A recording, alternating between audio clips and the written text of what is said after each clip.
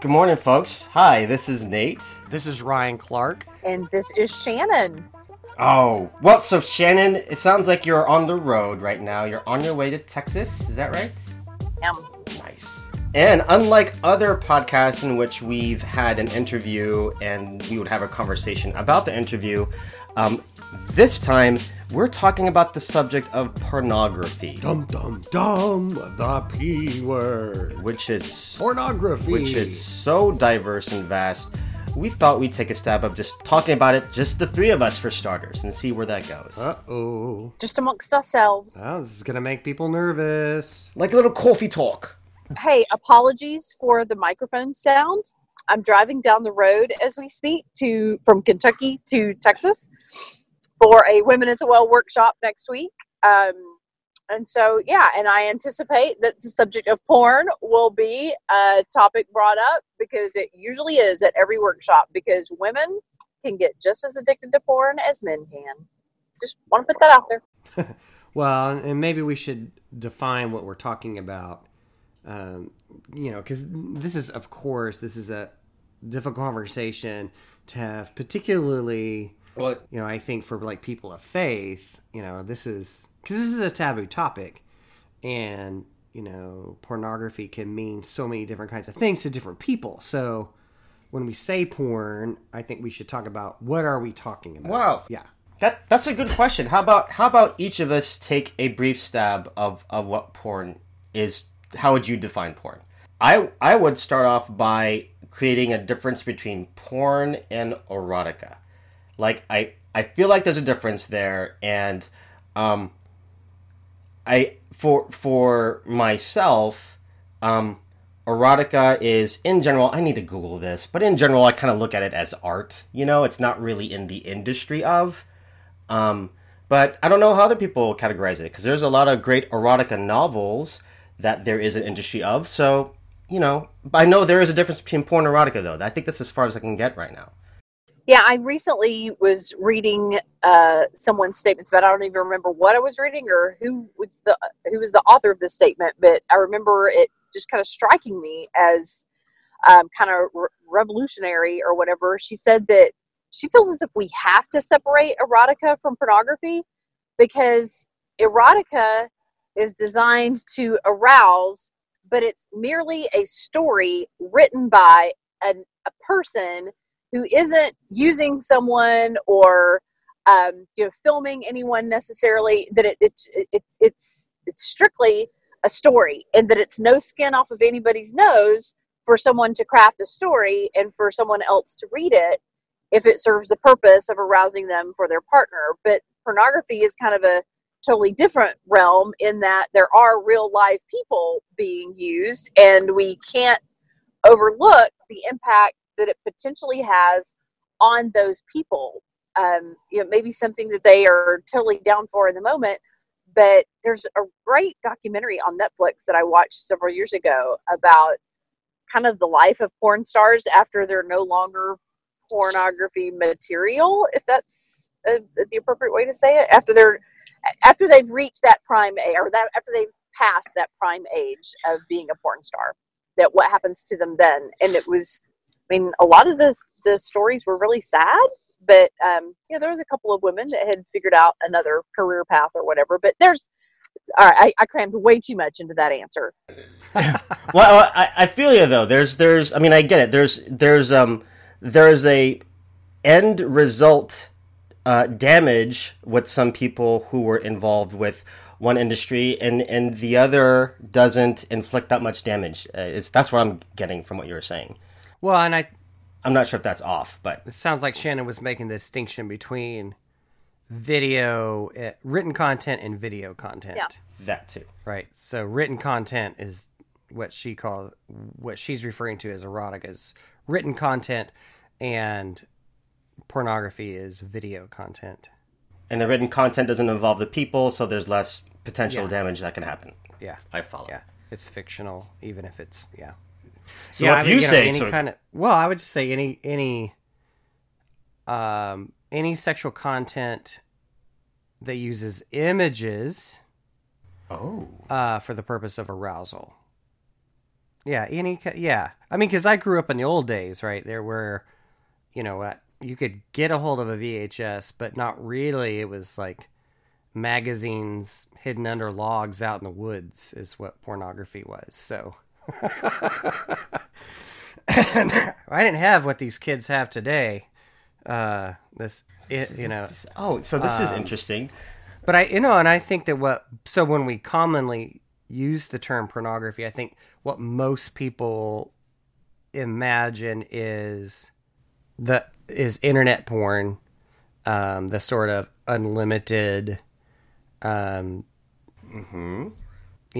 can find anything on the anybody doing anything on the internet, sexually kind of porn, and there's no limit to how much you can consume or what people might be doing. I mean, I think that's probably what most people now, when you say porn, that's what they're talking about. I mean, that's what they're imagining, right?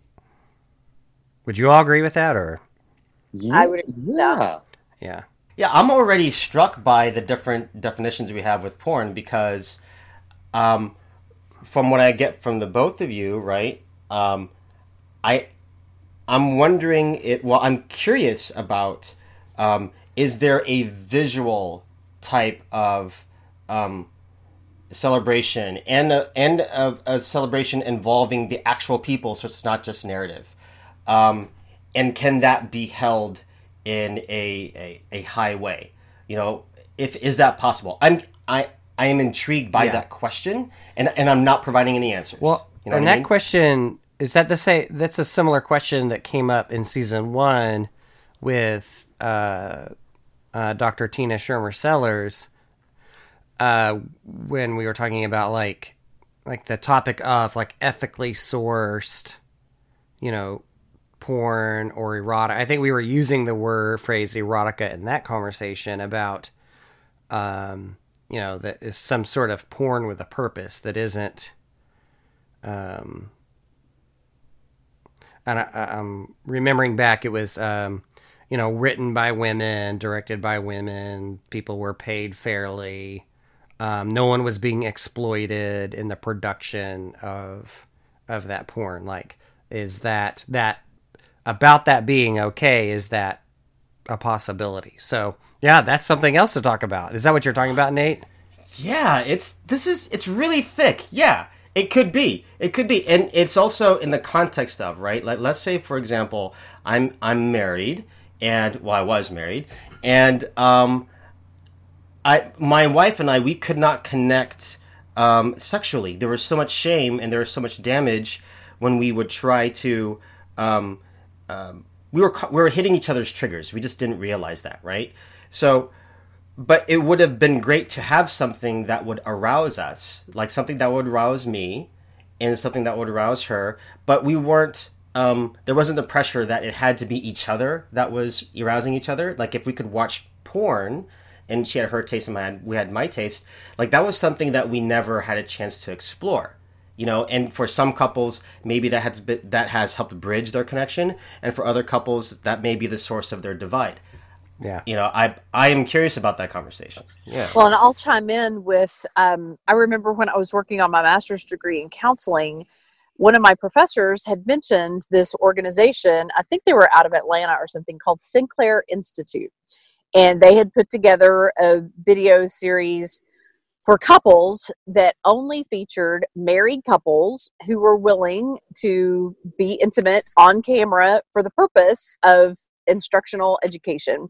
And in between each snippet, there was someone kind of doing a narrative about, how to determine, what your partner may find pleasurable, and how to determine what you find pleasurable. And I found it relatively tasteful. I was not offended by it. I didn't feel as if I needed to confess to my pastor or wash my eyes out with soap or anything like that.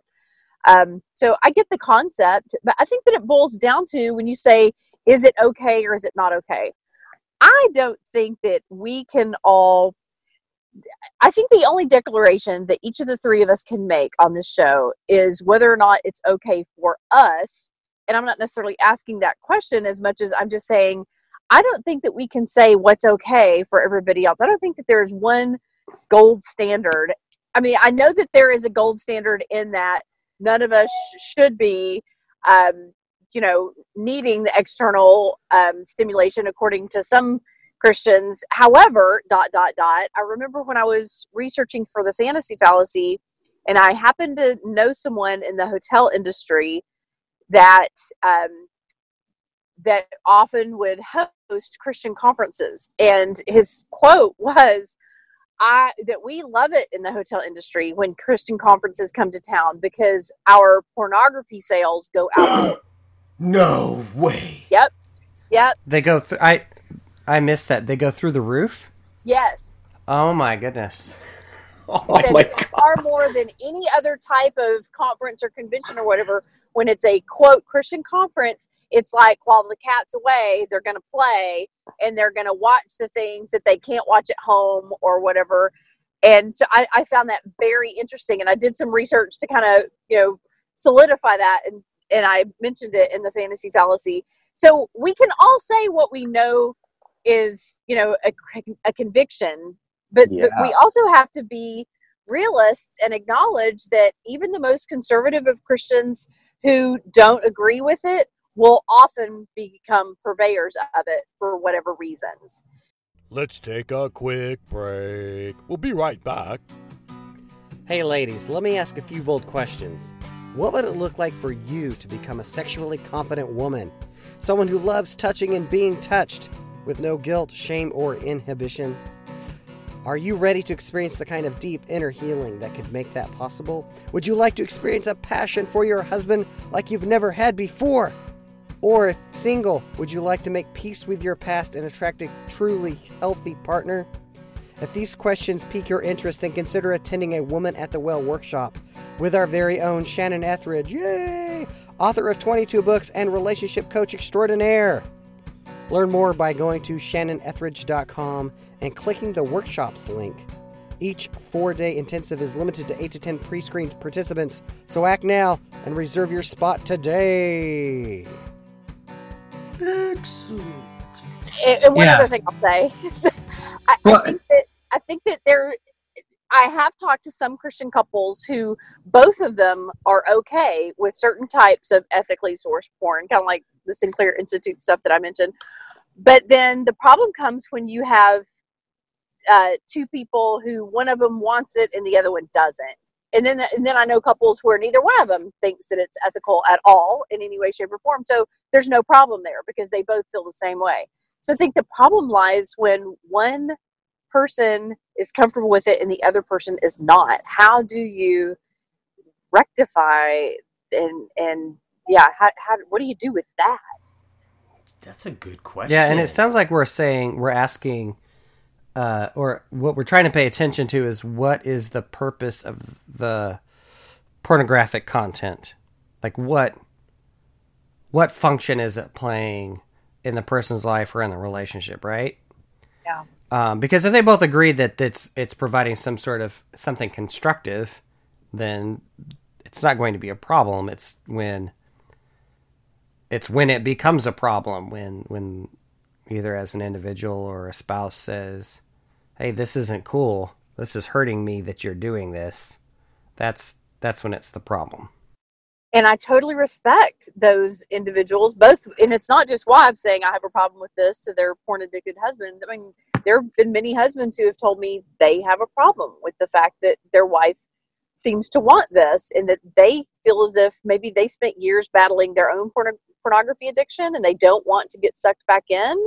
And so, like, how does he say no to the wife who wants to be with him, but she really feels as if she needs the porn to warm herself up?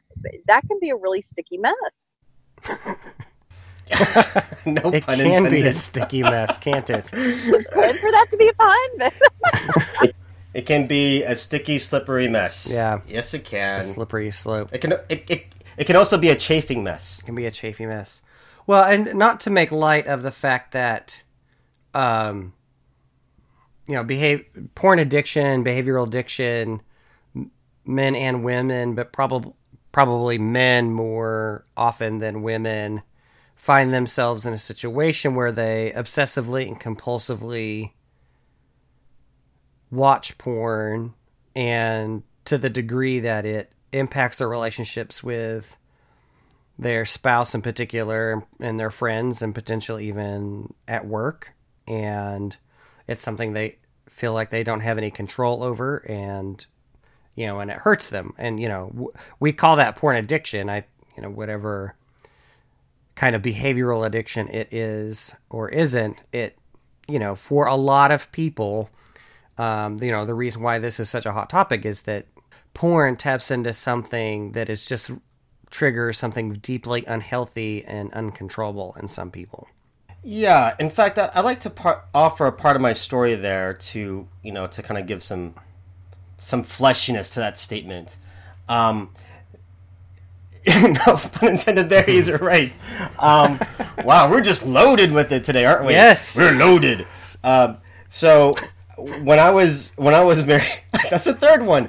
When I was married, my wife and I were both struggling with our sexless marriage, and for me, I went into pornography. I didn't go into pornography as into it, but I was watching it, and I specifically stuck with the porn that was about women. It was like women solo or women on women, because I couldn't handle watching a guy and a girl do it, because it was so clearly what I could not have. And it literally was like, I would plummet in such a depression. But I wanted something that I felt like I waited my whole life for, which was not happening. And I hated that I had to look at pornography. I was like, I wish there was another way I could access this information. And in an effort to understand my wife, and I didn't have as much sexual experience, those videos became the things I needed to see to know what a vagina looked like and to apply what to wear and in what fashion. And then I had to go through the filter of are these people faking it or not? Because I sure as hell need some instruction right now. I really do. And and I would have to comb through something that would seem, okay, this actually looks more sincere. I think it is. I don't know, because I'm not a woman. That she doesn't have anything that makes her hard. I have no idea. So I'm playing a whole lot of guesswork, and so I feel like there was something sacred indeed that I experienced in seeing it. The way it was delivered, the way I held it, that's another question. But when I say sacred, I mean something powerful, something, I would say something of God, right? Maybe it's something of God that's mishandled and misrepresented. But I have to acknowledge I was drawn to it for a reason. And somewhere around there, I found myself not socializing as much, talking less at work, and I was showing signs of being addicted to something I just didn't know that I was. I was substituting, that became when I was going to church and I wasn't having a full sexual expression in my marriage, I wanted to bring that honest story into church somehow, and I still didn't have a place to do that. Whether I was having sex or just getting understanding, that conversation was never fully present in church. And so I just felt like that conversation could be fully present in pornography, and I needed a place of full conversation in that subject. And then I had to go to a Celebrate Recovery program to pull myself out of that. And I am very grateful for that program. You found yourself sucked in more than you wanted to be? At some point, it did, yeah. And just as we refer to in Scripture, you judge a tree by the fruit that it yields. I didn't want to cut off pornography for myself because I just wasn't having sex in my marriage, and also I wanted to learn how to please her when the time came. And at some point, the fruit of my life was bad, and I'm not even sure if the fruit was good because I didn't have a chance to try it out, so maybe for other couples it yielded good fruit. But for me, I was just grasping at whatever, and I was hitting my bumps, and that's my experience with pornography. Did you have a good experience with Celebrate Recovery? In Celebrate Recovery, what I found there was there was a community in our shame, and I needed that so much. There's a community in our shame. they had a clear approach to how to handle all those addictions, right? Which is you take the 12 steps and, you kind of move away from it. And so, yeah, I think that answers the question. So you felt as if it was a healing thing for you to go through a group where you were able to acknowledge that the porn had more control over you than you desired? Yes, admitting that helped me a lot. Yeah. I don't know about finding the right balance for it while being at one of those groups, because while I was attending the group, I was just, separating myself from it. And then when I no longer attended the groups, I feel I found a healthy balance for it that worked for me. But it's hard to interpret that yet, which is good. We have a podcast to talk about these subjects. Yeah.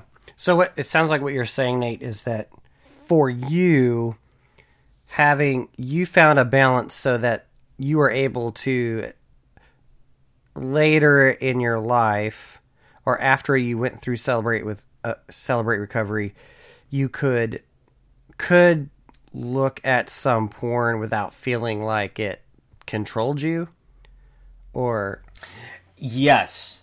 Well, in regards, I don't want to just limit it to porn there. I just want to create the distinction that I know what it feels like now to simply be out of control, whether it's addicted to porn or addicted to work or addicted to being manic in my creative energies, right? That's what I got from Celebrate Recovery that I thought was really fantastic, because a lot of folks could go there for their unique, like in our Celebrate Recovery, you can be an alcoholic and you can be a porn addict. You can just treat that general addiction. Right. So that general approach to it really created, it was good for me. Yeah, I've worked with some guys, I'm thinking about one in particular who, for him, he got to the point where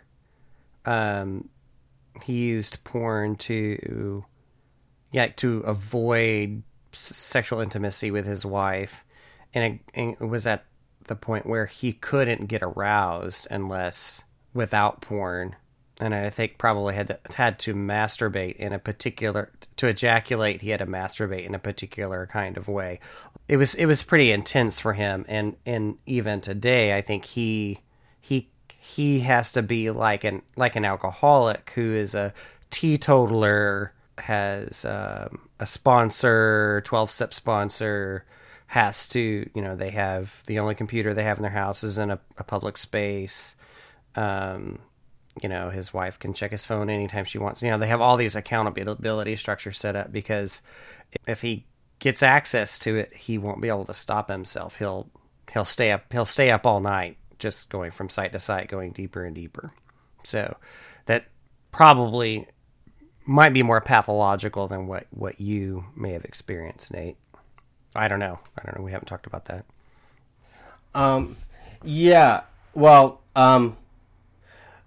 yeah, well, I can extend that story. What ultimately happened before going to Celebrate Recovery, it didn't just stop at the porn. I met some people online, and I had an affair. I had a few connections outside of my marriage, and I came clean to my wife about a year later. So that does fit into the narrative of, oh, if you look at porn, it's just going to end up you having an affair. Like, it's sort of I understand it's like a gateway drug kind of thing. Correct. I understand that my story supports that argument, right? What I also want to say, though, is that I'm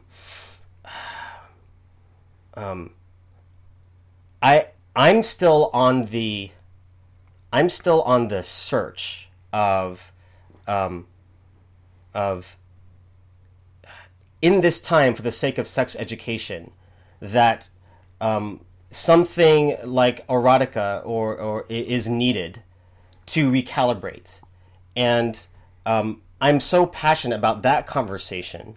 I feel like that there's pieces in pornography that I experienced that that could be really informative to take us there. But it's been really just buried with so much bad results and so much trauma and so much negativity. And rightfully so. Gosh, I'm not sure if that made sense. Maybe you should just skip that question and edit it out or something.